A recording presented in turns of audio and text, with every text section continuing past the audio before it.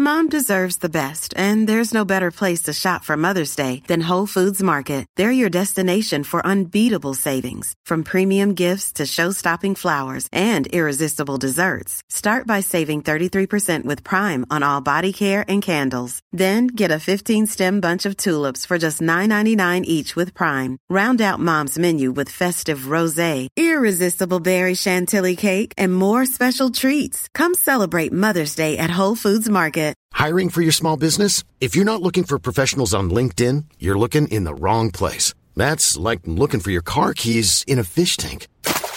LinkedIn helps you hire professionals you can't find anywhere else, even those who aren't actively searching for a new job but might be open to the perfect role. In a given month, over 70% of LinkedIn users don't even visit other leading job sites. So start looking in the right place. With LinkedIn, you can hire professionals like a professional. Post your free job on linkedin.com/people today.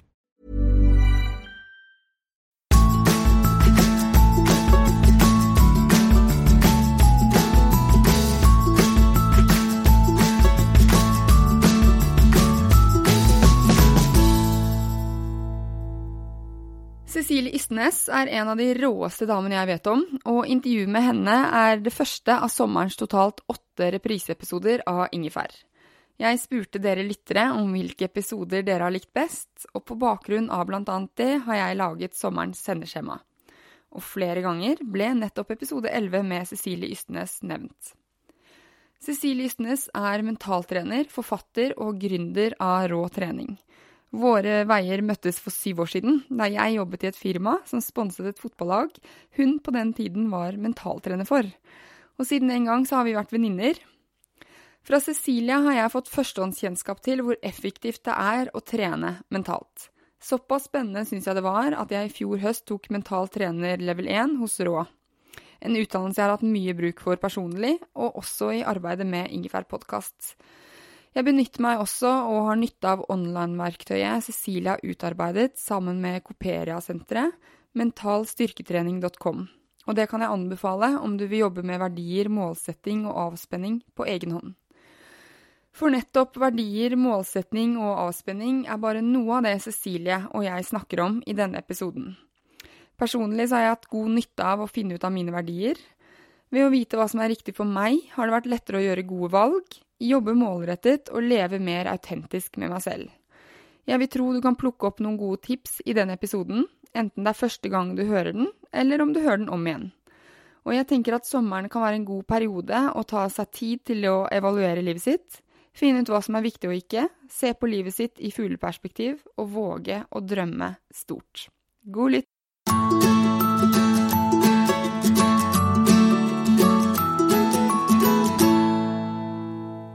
Ukens tema på Ingefær podcast mental trening. Med meg har jeg Cecilie Ystnes. Cecilie gründer av Rå Trening, en etterspurt foredragsholder, spaltist i VG. Hun har utviklet og holder sertifiseringskurs i mental trening. Og så hun mental trener for en rekke toppidrettsutøvere og toppledere i Norge og internasjonalt.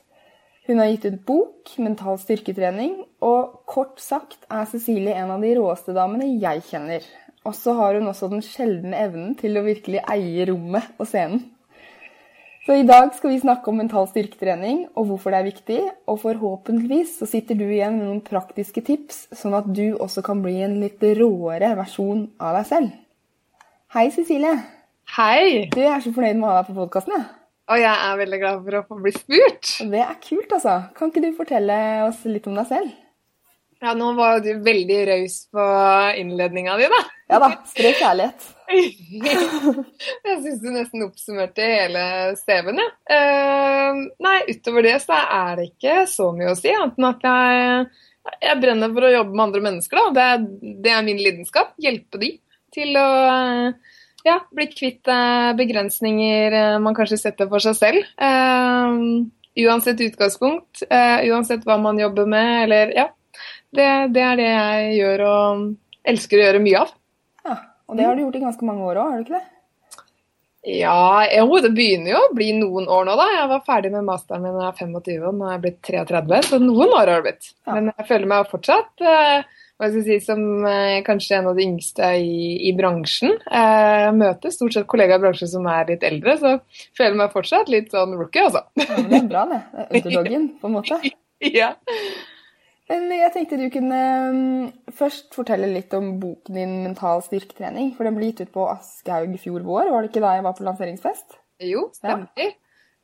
Jo, boka kom vel egentlig litt frem på at jeg også hadde blogget en stund for Hegnar Media, og hadde jo et budskap. Jeg kjente at metodene og erfaringene jeg gjorde meg underveis i leveransene mine var konkrete. Det var veldig mye verktøybaserte som jeg opplevde fungerte veldig bra. Og når jeg skulle henvise til en del litteratur og så videre, så måtte jeg ofte gå til det utenlandske markedet, USA og England og Sverige og så videre. Så jeg tenkte sånn, det er kult å ha skrevet den boka som jeg ville anbefalt, og den er veldig praktisk, den er ganske omfattende, men nå har jeg på en måte fått skrevet den boka hvor jeg har samlet i hvert fall de godbitene som jeg synes fungerer best da. Ja, for den er veldig omfattende, altså. Den er veldig omfattende, og det er en bok du må bruke god tid på, som jeg håper du egentlig kan se på som en sånn oppslagsverk så lenge du lever. Litt ut fra hvor du litt ulike steder i livet, og hva du kjenner mest behov for i øyeblikket. Og så den jo også, det jeg liker med den at den konkret, da, for du avslutter med styrkeprogram for hjernen, som går over 12 uker. Ja, jeg gjør det, og det er veldig kult. Jeg begynner å få en del sånne tilsendte programmer på mail, og hvor folk virkelig setter i systemet og jobber hardt, altså. Så det er veldig inspirerende. Da vet jeg at målet med boka oppnådd. Men mental trening, du kan jo først fortelle hva egentlig det? Ja, det er et veldig godt spørsmål, og det er nok noe mange lurer på. Og det er mange måter å definere det på. Men vi definerer det ut som en systematisk trening på de mentale ferdighetene som vi vet gjør at vi får ut mer av potensialet vårt. Og det er jo også spesifikke ferdigheter som selvtillit, fokus, viljestyrke, regulere sitt eget spenningsnivå og så videre da. Men det handler om å sette det i system og gjøre det over tid. Det er det som er mental trening. Men det for alle? Ja, definitivt. Og alle gjør jo dette her mer eller mindre bevisst og ubevisst. Som jeg sier, jobben min og kollegaene mine handler jo mer om å sette i system og få ekspertise, dybde, masse mer kunnskap på det. Og det er jo da man kan se og kan faktisk forvente en atferdsendring. Ja, for man tenker jo, eller jeg har i hvert fall tenkt sånn at mentaltrening det liksom nyttig for Aksel Lund Svindal og sånne ekstreme toppidrettsutøvere da, hvor liksom du må ha hjernen på plass når de skal prestere på topp. Mens sånne som meg, menigmann, vi kanskje har ikke så behov for det. Alle får kjenne etter hva de har behov for og ikke da. Jeg tenker at man skal ikke pakke på alle, hverken fysisk trening eller mentaltrening. Det får folk kjenne til selv.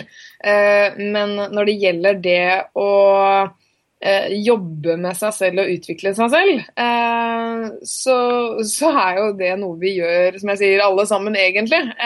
Men der kan man jo skryte kanskje mer av idrettsutøverne, fordi de er veldig ambisiøse på vegne av seg selv. De godtar ikke at de selv setter begrensninger for gode opplevelser, og er da veldig sånn bastant på at dette må jeg jobbe med på lik linje med andre ting. Hvor vi er litt sånn, ja, sånn er jeg vel bare, liksom. Er det noe å gjøre med det, ja? Kjempegøy, og det har jo vært en av ambisjonene mine, å gjøre mentaltrening mer tilgjengelig og ufarliggjøre det. Det er derfor vi kjører en del kurs på det også, for det er jo ikke sånn at dette skal være sånn hemmelig materiale som bare de beste i verden skal ha med å gjøre. Dette kan alle jobbe med. Så jeg har jo kunder som er hjemmeværende mødre, og jeg har mosjonister og sykepleiere, lærere, som har lyst til å for eksempel jobbe med alt fra den indre dialogen sin til det å bygge opp selvtilliten, få skarpere fokus. Noen merker at de blir veldig fort distrahert. Noen merker at de har ikke like god kontroll kanskje på følelsene sine som de skulle ønske de hadde. Så fellesnevneren er jo at kundene de har lyst til å utvikle seg selv og har ambisjoner på vegne av seg selv til å bli en enda bedre utgave. Og det er veldig inspirerende. Ja, for det er et ord du bruker en del, det å bli en bedre utgave av seg selv. Ja, det jo blitt en litt sånn kanskje klisjé det der, men det jo egentlig det handler om. Ja. Og jeg synes det virker veldig appellerende da. Fordi da godtar jo man, altså hvis man tenker sånn, at man for eksempel innmari nervøs før man skal holde en presentasjon eller noe da. Så i stedet for bare sånn, ja, jeg alltid nervøs, og så stotrer jeg og stammer jeg de 5 første minuttene, så kan man heller si sånn, ja, men det har ikke jeg lyst til å være, men da må jeg jobbe for det. Yes. Og det gjør nok at i bunn og grunn så tør vi kanskje gjøre ting som vi har litt lyst til, men vi ikke alltid tør, og da får vi flere gode opplevelser. Og liksom ta et standpunkt at det ikke greit å leve dette livet med å egentlig snakke meg selv ned 50% av tida, eller grue meg til ting, og ikke ha lyst til å oppsøke det fordi at jeg ikke tør. Altså det noe med å bryte de barrierene, sånn at man kjenner seg litt friere da. Komme ut av komfortzonen litt grann. Ja, og også kose seg litt der, og finne mening i det. Ja. Jeg jo nok ikke en mentaltrener som pusher kundene mine ut av komfortzonen hver uke. Det kan du gjøre innimellom, for det ganske krevende sted å være. Og så må du finne mening i det, og så mener jeg at man må gi verktøy til folk for hva de kan gjøre når de der. Da det et sted de vil tilbake til. Men å kaste folk ut av komfortzonen for bare kjenne på det, det ikke så mye mening i, mener jeg da. Jeg opplever at mentaltrening i vinden nå, fordi altså som Shape Up, der har du hatt en finger med i spillet med artikler der, og så det jo andre magasiner for jenter som skriver om mentaltrening, pluss at det jo en del bøker som selger bra. Hvorfor tror du det så populært? Ja, det et veldig godt spørsmål, Sara. Jeg sier det ikke noe jeg tenker så veldig mye over. Kanskje det din skyld? Neida. Men jeg tror nok at det kanskje kan ha noe med at når det stadig har blitt litt med sosiale medier og så videre, at vi må være mer på. Vi jobber kanskje flere timer om dagen. Vi ser jo for eksempel sånn som på studenter og sånn, det et økt press på karakterer og så videre, så får samfunnet kanskje et behov for motvekt i forhold til at det ikke bare skal handle om det du gjør og hvordan vi skal se ut og så videre, men man får også et behov for å sette intellektet på agendaen, og det å se hvordan kan vi ruste oss opp til å håndtere dagens samfunn enda bedre enn det vi gjør da. Kanskje. Du snakket litt i sted om selvsnakk.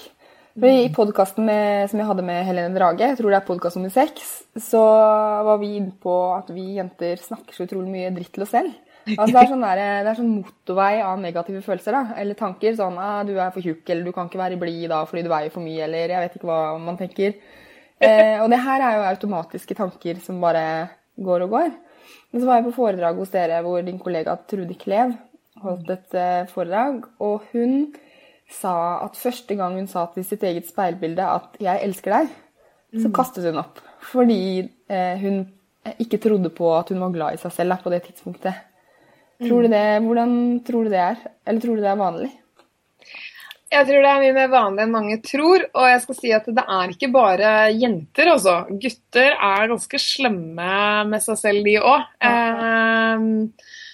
Og en ting kanskje ikke at man alle veldig negative til seg selv, men de veldig lite konstruktive, og godtar litt sånn at sånn det. Så det handler jo om å som jeg sier, også sette deg ned og skape sterk holdning til at det ikke greit å prate drit i seg selv. Man må jo sånn starte litt der. Jeg ganske sikker på at man ikke ville sagt til sin beste venn eller bror eller søster at nei, jeg sikker på at du skal gå til den trøya der, og du ser helt jævlig ut. Du ville liksom veldig sjelden sagt det. Jeg håper I hvert fall ikke det. Det hadde ikke vært veldig konstruktivt. Og da må det jo være litt sånn, at det ikke greit å gjøre det til seg selv, eller? Det handler litt om å ha litt integritet. Ja. Så der utfordrer vi kundene våre ganske kraftig, og vekker dem litt på det. Jeg tenker også at for jeg har blitt utfordret av kjæresten min Jon på det der, for at jeg har tendens til, hvis jeg har en litt dårlig dag da, så det liksom nedadgående spiral. Og jeg tror ikke jeg unik i så måte, for det liksom, det dårlig, og så kommer jeg på liksom, det bildet der, det henger skjerpt, jeg får faen meg aldri tid til å gjøre noe i huset, og så det bare sånn tirade av dritt. Men nå jeg jo klar over det, så nå, når jeg merker at det der kommer, så stopper jeg det på et innmari tidlig tidspunkt. Mot før så ble det liksom, det en sånn da. Ja, da blir hele dagen dritt da. Ja. Så det vel også viktig å, liksom, å være klar over sine egne tanker og nekte å lytte på dem? Ja, definitivt. Jeg synes der er du inne på noe da. Det første budet er jo egentlig å bli bevisst på hvordan er det jeg snakker til meg selv. Og det er det ikke alle som er. Og så er det ikke alle som har sånne kjærester som du har da, som da kanskje minner deg litt på det. Da blir det litt oppgitt. Ja, det kan slite til omgivelsene. Så ja, det første bud er jo egentlig å bli bevisst hvordan er det jeg egentlig snakker til meg selv, og hvordan tenker jeg om det? Er det greit? Nei, jeg synes kanskje ikke det er helt greit. Da har du en mye, mye større sjanse for å gjøre nettopp det du gjør da, og si stopp, hei, hva er det jeg holder på med? For vi går litt på repeat, det går litt på automatikk, slik at vi er vanemennesker, vi liker å sitte på samme stedene og ofte spise den samme maten, og så tenker vi ofte på samme måte som vi gjorde i går. Og for å da bytte ut disse tankene, så må vi bli bevisst på hva jeg tenker, og så utfordre det som å tenke på det som å ha en sånn, som jeg sier da, indre politikvinne eller mann, som arresterer deg litt selv. Vi må tørre å utfordre den negativiteten oftere. For det er jo ikke noe kult å ha negative tanker sånn. Nei, og det setter jo begrensninger i forhold til kanskje hvilke valg du ser å ta, og ikke minst så kan det skape mye indre uro og stress, kortisol og adrenalin, som gjør at vi kanskje føler oss mer slitne enn det vi i utgangspunktet trenger å gjøre. Ikke sant. Du har jo en del praktiske tips og triks i boken din, og så snakker du litt om mål. Yes. Jeg tenkte vi kan gå inn på det først, for hvorfor er det viktig å sette seg mål? Mål er jeg veldig glad i, fordi jeg vet at det styrker veldig mange mentale muskler. For det første så gir det mening og motivasjon til å gjøre det vi gjør. Og det er veldig vanskelig å treffe hvis ikke du vet hva du skal sikte på. Så ja, det styrker motivasjonen, fordi det gir mening i det vi gjør. Det genererer mye sterkere fokus. Det er enklere å være her og nå. Hvorfor vi skal være her og nå, hvilke oppgaver vi skal jobbe med. I tillegg så skaper det også en del selvtillit. Fordi vi gjennomfører å skape prosessmål og oppgavebaserte mål. Så kan vi lettere sjekke av, ja, det fikk jeg til, det fikk jeg til, det fikk jeg til. Og det legger vi i selvtillitssekken vår. Så når mange mennesker sliter kanskje med både motivasjon, fokus og selvtillit, så er mål en mental teknikk som er ekstremt verdifull. Hvordan er det jeg setter meg gode mål da? Og da trenger vi enda en podcast, Sara. Ja, men det er greit. Du har boka inn allerede. Ja. Nei, det er mange måter å gjøre det på, men det jeg kanskje opplever at mange har noe å gå på, det er å tørre å sette litt mer de kanskje ultimate drømmemålene, litt de diffuse som er litt vanskelig å gripe tak på, fordi vi vet at de skaper veldig sterkt fokus her og nå. Og så må jo det skapes ned og brytes ned i en plan, hvor man kan sette opp både prestasjonsmål og prosessmål. Og ikke minst mye av det vi jobber med når vi jobber med mål, er jo faktisk også å se for oss hva kan komme i veien her. For det er ikke alltid sånn at selv om vi har en plan, så går den planen sånn. Det er mange måter å komme frem på, og livet skjer da. Så det å også planlegge litt hvordan man skal håndtere ulike utfordringer, og ikke minst hvorfor du har de målene du har, det vil jo gi den purposen, altså den meningen, å kjenne at det å jobbe mot mål er ikke slitsomt, det er bare noe som virkelig gir deg masse energi. For hvis du får et slag i trynet underveis, så er det sånn, ja, der kom det, da reiser jeg meg opp igjen og fortsetter. Ja, altså, du vil i hvert fall ikke bruke like lang tid på den punchen om du har sett det for deg på forhånd og planlagt hvordan du skal håndtere det, enn om det plutselig bare kommer. Men hva om man er redd for å sette seg mål i tilfelle man ikke når de? Ja. Det er litt trist spørsmål nesten. Ja, nå får jeg nesten lyst til å spørre hvor kommer det fra? Jeg kan skjønne det på et vis, fordi at det er klart at det der å sette seg høye mål og også nå de innebærer forventninger, både til seg selv og kanskje de rundt seg, og det å kanskje være en person som ofte får målene sine, det innebærer også å takle både press og krav. Så sånn sett så kan det være utfordrende, som vil jeg gå i gang med den reisen også, men hvis det er en indre dialog rundt hva om jeg ikke klarer det, så vil jeg jo jobbet mer med hva er det egentlig bunner i. Er det noe redsel der, eller hva er det du er redd for, hva er det du frykter? Og så igjen da, begynt å utfordre det tankesettet. For det vel så stor sjanse for at du vil klare det dersom du godt forberedt, som at du ikke vil klare det. Ja. Og så må man jo se, er det målet i seg selv som er motiverende, eller kan det også faktisk være læringen underveis og prosessen? Og det tror jeg veldig mange finner vel så inspirerende og morsomt, enn om man ikke tør å prøve, da. Du har et eksempel i boken av en småbarnsmamma. Ja. Det synes jeg det traff meg litt, fordi det er bare innrømmende. Fordi jeg opplevde første halve året som tobarnsmamma som eksepsjonelt slitsomt. Og det er fordi jeg hadde en del mål i hodet mitt som ikke sto til realiteten i dagliglivet. Så det er vel også viktig når man setter seg mål, at det må være, for du skriver at man ikke kan være på en måte helt eller helt inne på absolutt alle områder i livet. Nei. Og det er viktig.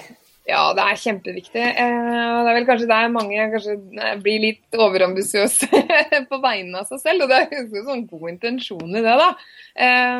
Men i det tilfellet som jeg skisserer i boka, så var det som meg som gikk fra for eksempel å være journalist og bli redaktør, og det er egentlig som å gå fra å være mosjonist og bli toppidrettsutøver på veldig kort tid.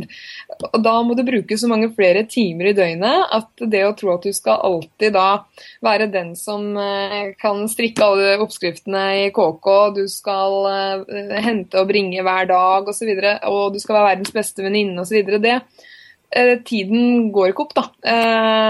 Så det er litt viktig å se, ok, hvis jeg har lyst til å legge inn en større innsats på dette området i livet, hvor skal jeg da senke kravene mine? Hvis ikke så blir det faktisk nesten en sånn oppskrift på utbrenthet over tid, da, hvis ikke du er god nok på å stoppe og justere deg. Absolutt, for jeg bare økte i krav både her og der, til meg selv, og det funket jo sjukt dårlig. Ja.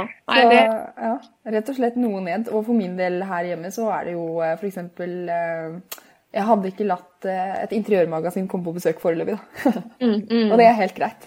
Ja, jeg tror, og i det man finner i aksepten at nå er det en periode i livet mitt som blir litt annerledes, men jeg har lyst til å finne masse glede i akkurat dette her da, for eksempel barna mine nå, det er litt det jeg skal dyrke og kose meg med, så tror jeg man er enklere for å forstå at de andre tingene må komme litt senere, og det kan godt også faktisk være en liten sånn prosess hvor man må bearbeide det en stund, fordi man har vært vant til å jonglere og håndtere veldig mange andre ting. Men jeg fikk det spørsmålet en gang, liksom, om er det lett for deg som mentaltrener å gjøre alle disse tingene samtidig og sånn. Det er jo ikke det, men jeg tror at jeg er rausere med meg selv i forhold til å forstå hva er det jeg skal ta på meg, og hva er det ikke? Sånn at man ikke blir så skuffet fordi man ikke strekker til. Og det tror jeg, hvis folk leser seg litt mer opp på hvordan hjernen fungerer, og hva er kapasiteten vår egentlig bygd på, så tror jeg man hadde skjønt at ok, jeg må kanskje senke litt forventninger til meg selv, og være litt rausere da. Tror det hadde hjulpet mange. Og også kanskje drevet litt med avspenning, for det skriver du om i boken, at folk som driver med avspenning har en tykkere hjernebark? Nei. Jo, de har faktisk det. Og da styrer du, hva skal jeg si, da får du bedre emosjonell kontroll, du får sterkere viljestyrke og selvkontroll. Det er veldig mange mekanismer da, som blir styrket gjennom å drive med oppmerksomhetstrening eller avspenning. Men når det er sagt, så trenger jo ikke avspenning være å legge seg ned og slappe av bare, eller puste godt. Det kan være å gjøre noe helt annet også, som å lese seg og høre eller se på The Kardashians, noe helt hjernedødt. Det må også være lov. Men det tror jeg er viktig, og det tror jeg mange kan lære av toppidrettsutøvere. De hviler også veldig mye. Petter Northug, han sover sånn to ganger i døgnet, og når han ikke trener så spiller han TV-spill eller noe sånt. Yes. Kobler hjernen helt ut liksom. Helt ut, og det er på en måte en del av oppgaven det også da, å være best på å hvile. Hvorav vi som jobber kanskje mye i næringsliv eller andre steder, vi ser på det der å hvile som nesten å være lat. Og det må vi bare komme oss bort fra. For da kommer du til å klare å være, få ut potensialet ditt over flere år, enn at det blir det ene året der du fikk gjort masse og så videre, men hvor du ikke klarte å kose deg med det, og du gikk inn i jula med en smell. Så hvil mer, folkens. Men det er altså det, for min del så er det her skitgod grunn til å fortsette å lakke negler og lese moteblader. Ja! Det er min fremste rekreasjon. Ja, mer av det. Det er deilig. Det er nok, Sara. Og så tenkte jeg vi kunne snakke om hva du opplever at mange synes er vanskelig når det gjelder mental trening. Altså hvilke utfordringer byr det på når folk skal jobbe med seg selv? Ja. Eller har du noen generelle tanker om liksom, folk flest der? Ja, jeg ser kanskje, det nok en del som kanskje stopper opp litt rundt dette her med mål. De vet veldig godt kanskje hva de skal gjøre neste uke, men når det kommer til litt de store spørsmålene, så bruker de en del tid på det, men det tenker jeg ikke på som liksom, noe vanskelig, men det noe som bare tar litt tid og som kan være litt utfordrende. Men jeg opplever faktisk at de fleste veldig bevisst på sine styrker og svakheter når de kommer til meg. Det handler mer om at de synes det vanskelig å vite hvordan de skal endre atferd i øyeblikket. Men derfor får du også ganske mange oppgaver da. Men starten på boka, også som jeg skriver om med filosofi og mål, det kanskje den delen som folk bruker lengst tid på, og det skal bare mangle også, for det ikke sånn at det bare faller i fanget på oss alle disse svarene. Det store spørsmål. Det store spørsmål, og det bare igjen å være raus med seg selv, men over tid så vil man finne de svarene, og jeg tror det så viktig at det ikke jeg som mentaltrener gir de svarene fra mitt perspektiv, det må man eie selv. Og derfor så tar det nok litt mer tid enn noen kanskje skulle ønske noen ganger da. Men tror du er det vanlig at de begynner å jobbe med deg og oppdager at herregud, jeg så på feil sted i livet, det var egentlig strikkerske jeg skulle være, eller noe sånn helt annet da? Jeg opplever ikke det altså, men det gjør kanskje noen justeringer. Men jeg jobber nå kanskje mest med de som har funnet veldig sin plass og ønsker å være veldig god på det der de da, bare utvikle seg der, men jeg har veldig mange kollegaer som jeg vet refererer til nettopp det, hvor de får noen som virkelig tar noen U-turns også, men som kanskje ubevisst har visst det veldig lenge, og så blir det, jeg håper å si, bare en utløsning, det å komme til oss. Ja, kanskje også, derfor de begynte å gå hos dere. Det ligger kanskje og murrer litt under der, og så blir vi kanskje litt den katalysatoren for å sette det til verks, og hvor man får guiding og hjelp da. Hvordan det, si jeg tropper opp på kontoret ditt, Cecilie, og sier sånn, hallo på deg, jeg har lyst til å bli mentalt sterkere. Ja. Hvordan vil du gå frem? Ja, jeg jobber jo veldig mye ut fra den modellen som skissert i boka, rett og slett fordi det det jeg opplever forskning forankrer veldig godt, og jeg liker å vite at når jeg jobber med andres hoder, så skal jeg vite at dette fungerer. Det gir meg en veldig stor trygghet i arbeidet mitt. Og det jeg har best erfaring med. Så jeg har som regel en ganske sånn god plan, og det handler veldig mye om å starte og se litt på den grunnmuren. Hvor bevisst du på verdiene dine, målene dine, hva du er overbevist om, hva det som farger ditt livssyn, og hvor god du på å leve etter det. Det jo ofte når vi går på tvers av for eksempel verdiene våre, at vi kjenner på uro og dårlig nattesøvn. Så vi starter ofte der, og så går vi mer på den indre dialogen, selvsnakker, så at den matcher den arenaen du på, og kanskje litt mer enn det også, så den backer opp om deg, den ikke begrensende for deg. Så jobber jeg med teknikker som visualisering, avspenning som nevnte. Jeg jobber mye med å se på hvordan du også kan regulere emosjonene dine. Det noe mentaltrening har blitt kritisert for, så det jo det å for mye vekt på kognitiv, da, at det blir for mye tanker. Og jeg tror veldig mange kan kjenne seg igjen i det. De tenker at ja, men dette fikser jeg jo, men så har de en dårlig følelse. Så det gjelder liksom å sjekke av at tankene og følelsene backer opp hverandre. Snakker mye om rutiner, og så skreddersyr vi dette her inn mot den reelle utfordringen eller arenaen, eller det potensialet som kunden ønsker å få ut. Så de får en ganske sånn konkret plan og forslag fra meg på her liksom planen, men sånn som jeg sier, livet skjer, og det veldig mange som bruker meg som en samtalepartner også for ting de har lyst til å debrife på, få sparring på og så videre. Spennende. Ja, jeg håper jo det da. Ja. Det med visualisering det har funket for meg, for det drev jeg med ubevisst på videregående. Jeg gikk på IB-linja, da var det sånn 70-80% av karakterene skjedde på 2 timer på videregående. Og da var det, når jeg satt og leste til eksamen, og det gjorde jeg senere på universitetet også, så liksom snakket jeg til meg selv i eksamensrommet. Jeg leste, og så sa jeg sånn, dette kommer du til å huske på eksamen, og du elsker eksamen, og altså jeg liksom snakket til fremtidssara. Ja. Og så jeg da, altså sikkert veldig sært, men jeg kom på det her som 19-åring eller noe, og da når jeg da var i eksamensrommet, så hørte jeg liksom alt godsnakket da, fra fortids-Sara. Og det gjorde at jeg elsket eksamener, og har alltid gjort det veldig bra på eksamener, fordi jeg alltid har liksom fremtid og fortids-Sara har hatt en god dialog da. Så bra. Da var jo du veldig, den skulle ønske jeg også skjønte som 18-19-åring. Ja. Det var så moden, vet du. Nei, men det har jo med visualisering å gjøre. Ja, det handler om å tenke i bilder og film og se for seg scenarioene før du kommer dit, og bygge opp om at dette her kommer jeg til å håndtere uansett hvilke utfordringer som kommer. Slik at når du kommer i situasjonene, så opplever du det som litt erfart territorie og en større trygghet på at dette fikser jeg. Som for eksempel vet at mange gruer seg til å holde foredrag. Eller prate i forsamlinger generelt, da det mange som ikke glad i. Da gjelder det da å se for seg at man prater, eller hvordan ville du gjort det? Hvis jeg skal holde foredrag, da er jeg skitnervøs.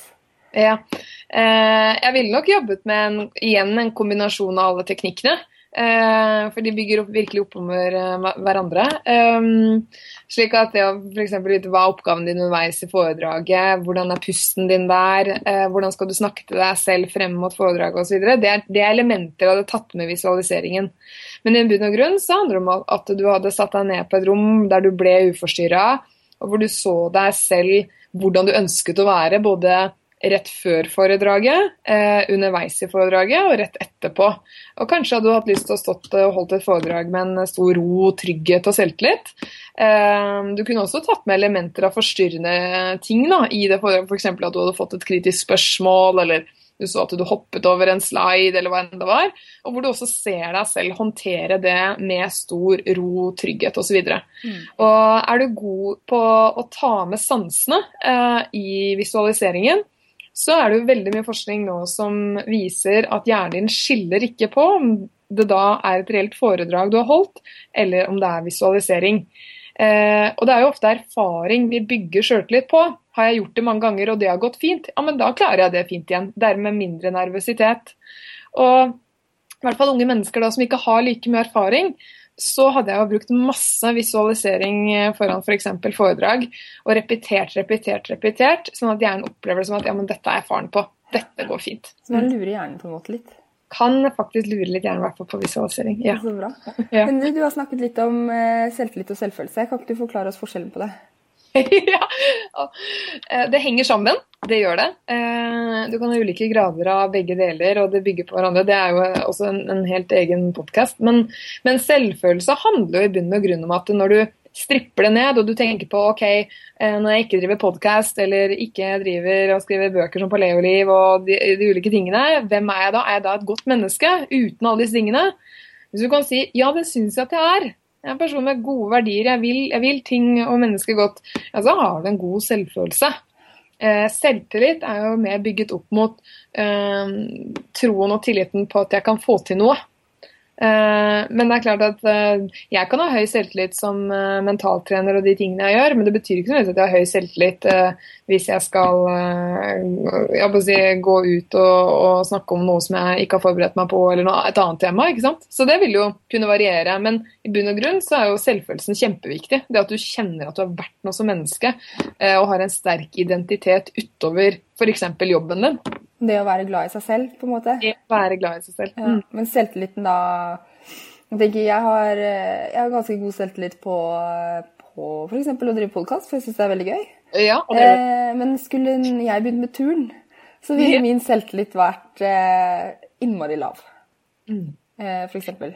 Ja. Og det har du sikkert ikke gjort like mye av, så derfor så ikke den nødvendigvis så høy. Jeg vel ikke nødvendigvis skapt for det heller, tror jeg, og denne bodyen her, men det litt sammen. Jeg tror det veldig viktig at mennesker liksom bevisst på forskjellen mellom selvfølelse og selvtillit, og hvordan det henger sammen. For jeg har jo hatt noen av de kundene som kanskje har gått og snakket til seg selv som at nei, jeg har ikke selvtillit på det, eller avdekker vi litt, og du har jo egentlig det.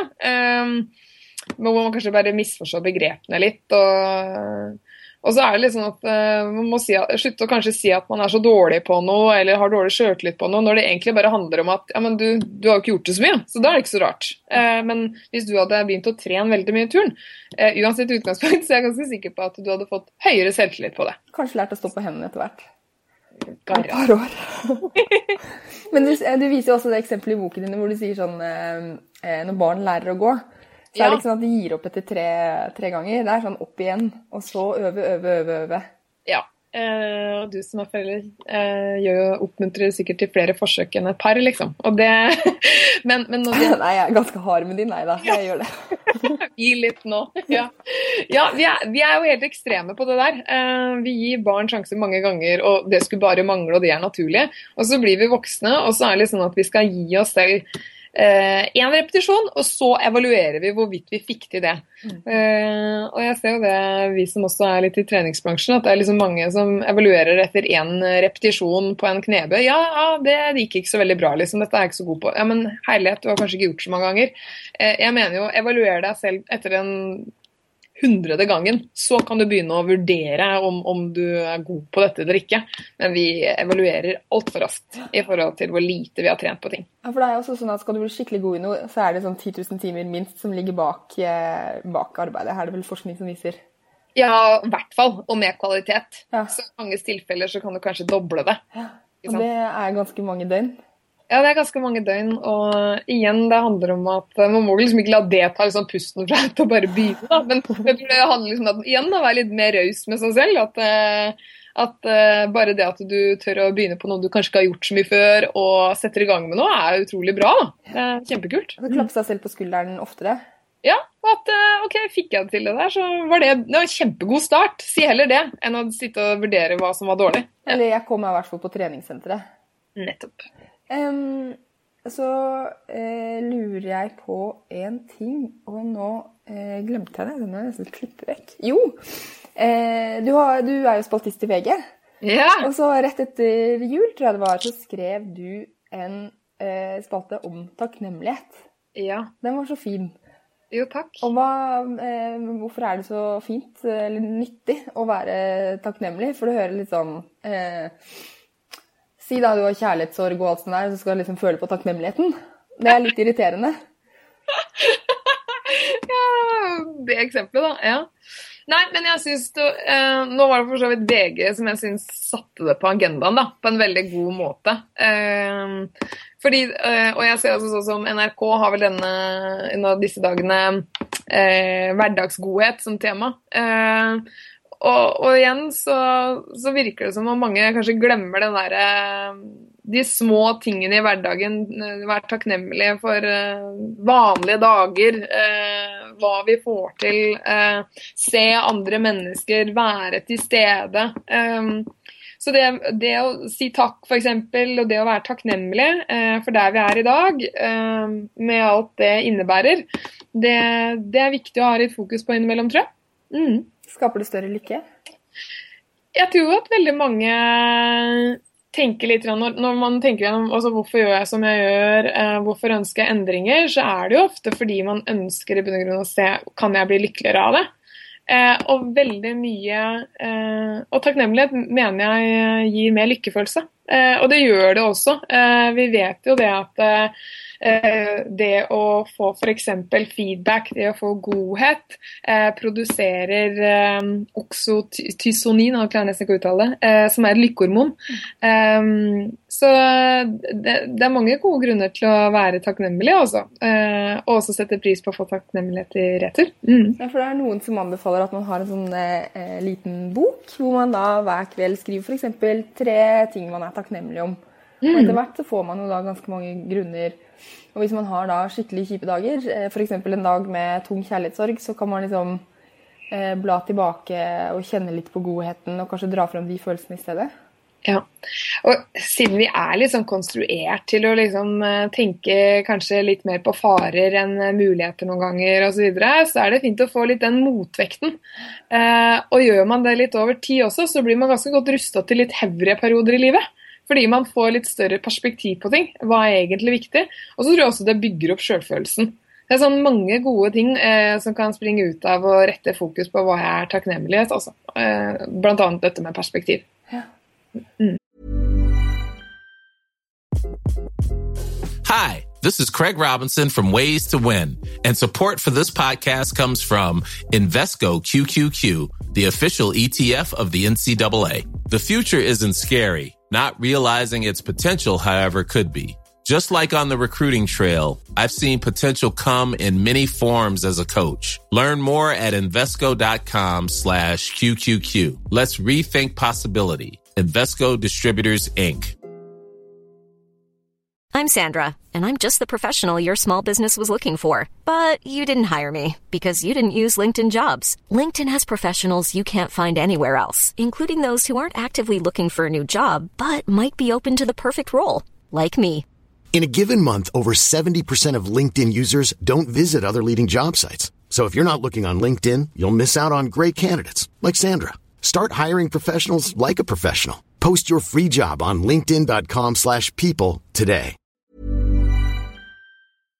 Du startet jo et eget selskap da du var ganske ung.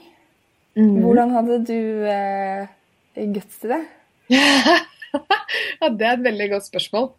Jeg tror jeg føler meg sånn heldig sånn sett at jeg har hatt foreldre som alltid har bygget opp den selvfølelsen min, pushet meg ut av komfortsonen og sagt at jeg god nok uansett, og at jeg kan få til hva jeg vil så lenge jeg jobber hardt for det. Så jeg tror liksom det ligger litt i ryggmargen min.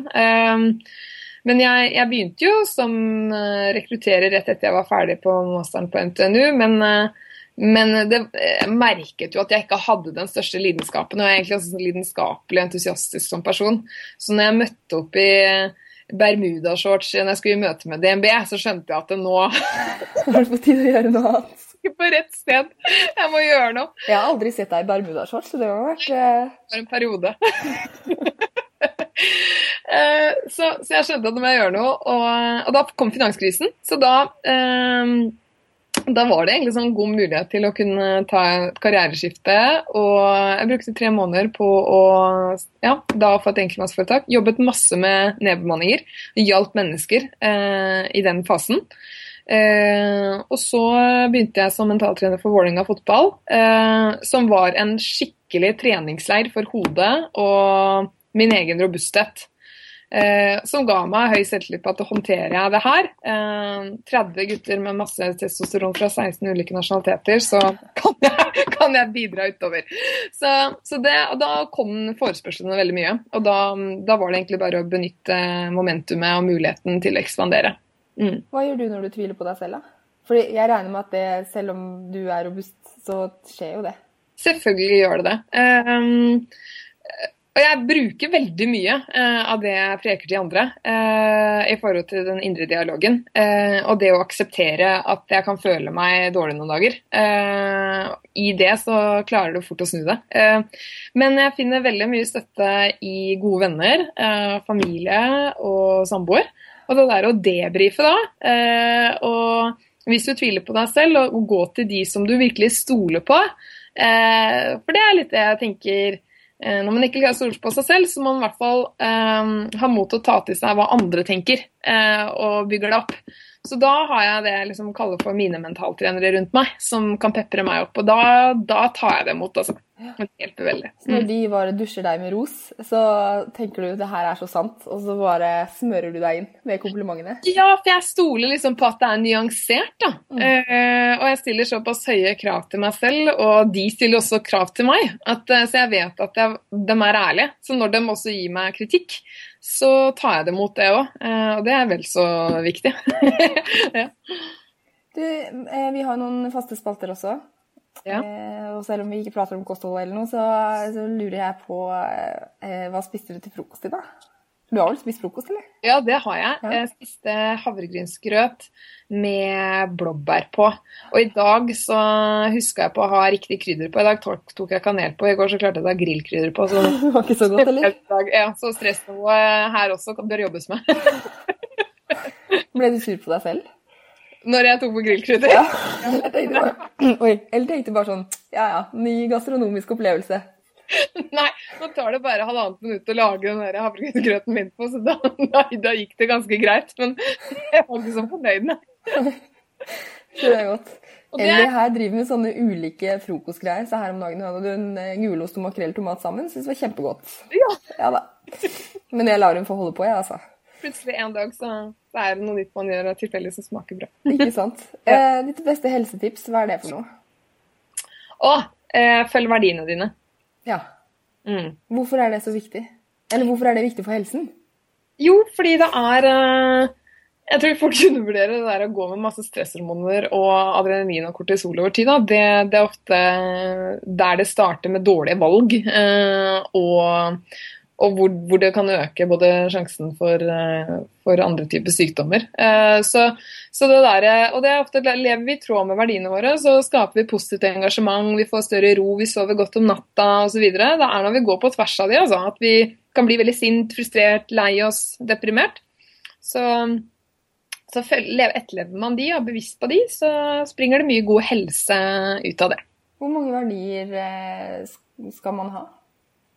Nei, det helt individuelt. Men jeg tror at i det samfunnet vi lever, så bør vi kanskje i hvert fall korte de litt ned. Jeg tror ingen kan gå og huske på 16 verdier. Og så endrer de seg litt etter hvert som vi blir eldre og opplever nye ting for barn, for eksempel, litt sånne ting. Da. Det endret meg mye. Ja, ikke sant? Ja. Så vi merker... jeg tror det det beste helsetipset. Jeg leste også at hvis man går med for mye kortisol over tid, så blir man jo faktisk dummere. Ja, det enda en god grunn til å Ja, så går rundt som et spørsmålstegn, stresset spørsmålstegn, det jo ikke bra det helt tatt. Nei. Og da gjør man jo også dumme valg, som du sier.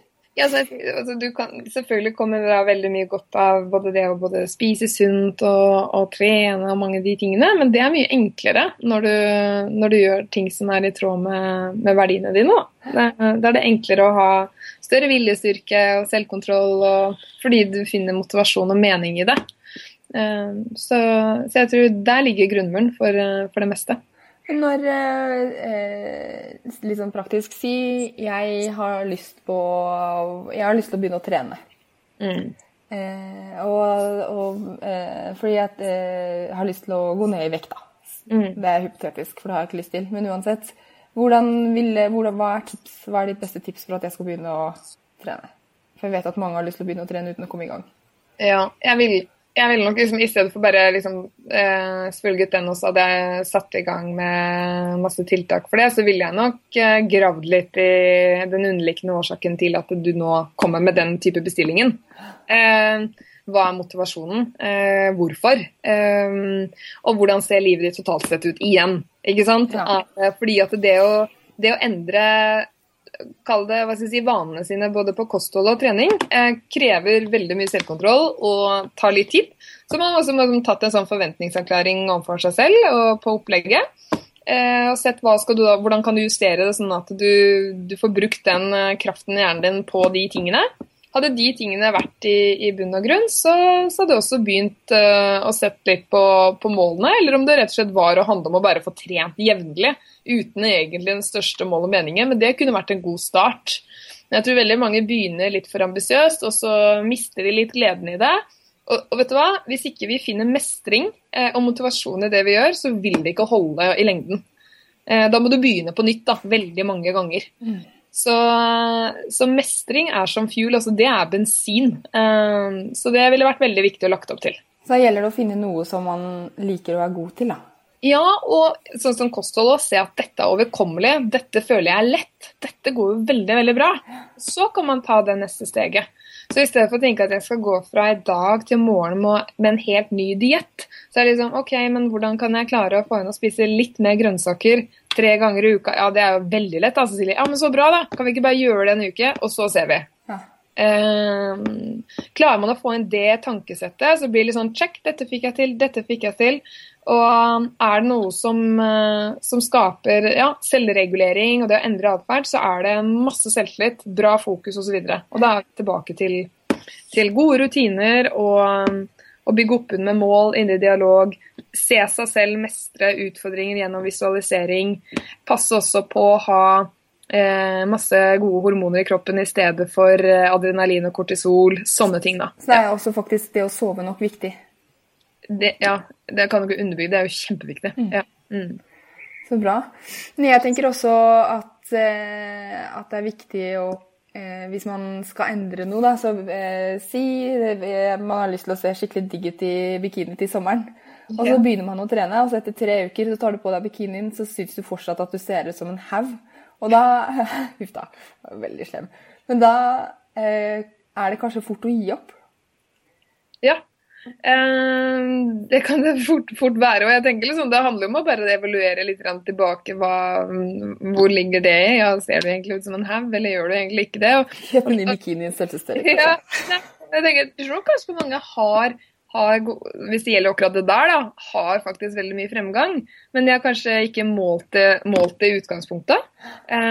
Pluss at det skjer jo så mye bra på innsiden av kroppen da. Men det tar tid å kanskje se det utenpå, kanskje i forhold til hva veldig mange tror. Og så må jo jeg bare slå et slag da, når du da nevner bikinikropp, at husk nå at det veldig mye utover bikinikropp som kanskje vel så viktig. Jeg ikke fan av den bikinikroppen i det hele tatt, jeg. Jeg synes det bare tull. Men det fordi, altså, jeg vet jo veldig godt hvor motivasjonen min for trening ligger. Og den har aldri vært i å se, liksom, hvis jeg skal trene for å se digg ut, så har ikke jeg lyst til å trene, fordi det motiverer ikke i det hele tatt. Men hvis jeg skal trene for, egentlig bare for å få endorfiner, så det mye lettere for meg å trene da, rett og slett, for jeg har funnet liksom, hvilke ting som trigger min treningslyst. Og det vel også viktig å finne ut. Ja, det tror jeg definitivt. Også, og all respekt, det å føle seg vel og føle seg bra ut, jo kjempefint, så ta det på alvor og jobb mot det hvis man har lyst til det. Men jeg tror også det veldig viktig å være litt sånn konstruktiv med seg selv i en sånn prosess, og ikke, stå for oss vel og bare snakke seg selv ned. Det hjelper liksom veldig lite. Da må du i så fall se hva jeg har gjort, hva kan jeg i så fall justere litt på da, sånn at jeg begynner å føle meg mye mer vel. Prøve å se litt mer etter de tingene som faktisk har forandret seg i en god retning, for det jeg helt sikker på at det noe du har gjort allerede i løpet av de ukene som har vært veldig, veldig bra. Og husk å spare med folk som kan en del om det der, fordi det garantert mye mer bra enn det man kanskje ser selv noen ganger. Ikke sant? Du ville jo aldri sagt til venninna di at du ser ut en haug. Nei, det vil jeg. I hvert fall kuttet en venninna. Jeg synes alle ser fantastisk ut. Hvor det vi finner, hvor vi finner deg? Hvor vi finner meg? På Lysaker brygge 28. Ja. Der sitter jeg veldig ofte, så det bare å komme innom på en kaffe. Det veldig koselig. Jeg elsker å prate med nye mennesker, så jeg bare kommer innom der. Ja, det gjør det gøy, altså. Og så finner man meg jo ved å lese litt spalter og artikler. Jeg prøver jo å spre denne kunnskapen, så flere kan få det enda bedre med seg selv. Og så det vel Cecilie Ystnes mentaltrener. Nei, hva har du på Instagram? Jeg Cecilie Ystnes _mentaltrener. Ja, jeg linker til det her i blogginnlegget. Og der det også boken din. Skal man kjøpe boken din fra bloggen din? Ja. Så det fint. Så den anbefaler jeg alle. Og jeg vil si at den jo ikke... Altså, jeg personlig har hatt veldig nytte av den. For jeg har satt ned mål på en rekke områder. Fra mål med denne podcasten her, for eksempel, til treningsmål. Og det har vært kjempegøy og veldig nyttig. Og det mye mer motiverende enn med en gang jeg begynte å skrive den ned. Så inspirerende. Ja. Sånn jeg glad. Ja, og så bare med det med mål. Du skriver også i boken at det var en undersøkelse som viste at de studentene som hadde skrevet ned mål, tjente mye mer 10 år etterpå enn de som ikke hadde skrevet ned, eller de som ikke hadde mål i det hele tatt. Så fremtiden de ser lys ut nå, Sara. Ja, det rammer inn. Ja, det bra. Nei, men det handler jo veldig mye på at du har mye større sjanse for å få til de tingene når du har klart å ha satt det på agendaen, og du vet hvor fokuset skal rettes. Sånn at når det kommer distraksjoner, som du gjør hele tiden, så det mye enklere å vite hva du skal si ja og nei til. Og det blir enklere også å takke nei, for jeg tror vi i et veldig sånn ja-samfunn.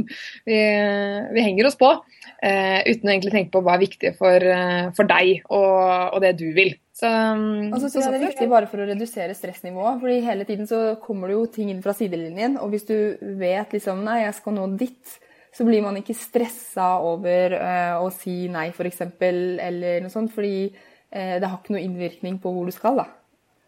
Veldig bra. Ja. Du burde skrevet en bok selv. Jeg har gjort det. Ja, det har vært det. Det veldig bra. Det får bli flere etter hvert da, vet du.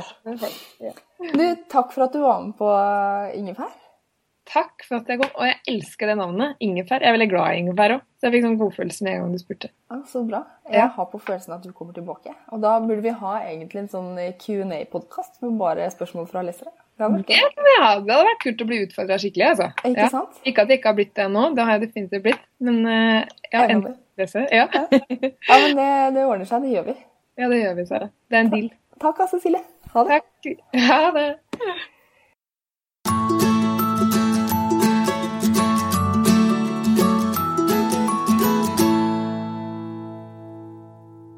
Du har hørt episode 11 av Ingefær podcast med meg, Sara Lossius. Cecilie Ystenes har forhåpentligvis gitt deg inspirasjon til å finne dine verdier, skrive ned målene dine og også å være raus med deg selv. For linker vi snakker om i podcasten, se paleoliv.no/Cecilie. Der kan du også kjøpe boken hennes, noe jeg anbefaler at du gjør. De andre episodene av Ingefær finner du på paleoliv.no/podcast. Og meg finner du da på paleoliv.no, på facebook.com/paleoliv og på Instagram paleoliv. Har du spørsmål, kommentarer eller innspill til temaer eller mennesker du ønsker å høre på Ingefær, sender du meg en mail på sara@paleoliv.no. Og så håper jeg du har det superknall inntil vi høres igjen neste uke. Hei da! Cool fact, a crocodile can't stick out its tongue. Also, you can get health insurance for a month or just under a year in some states. United Healthcare short-term insurance plans, underwritten by Golden Rule Insurance Company, offer flexible, budget-friendly coverage for you. Learn more at uh1.com.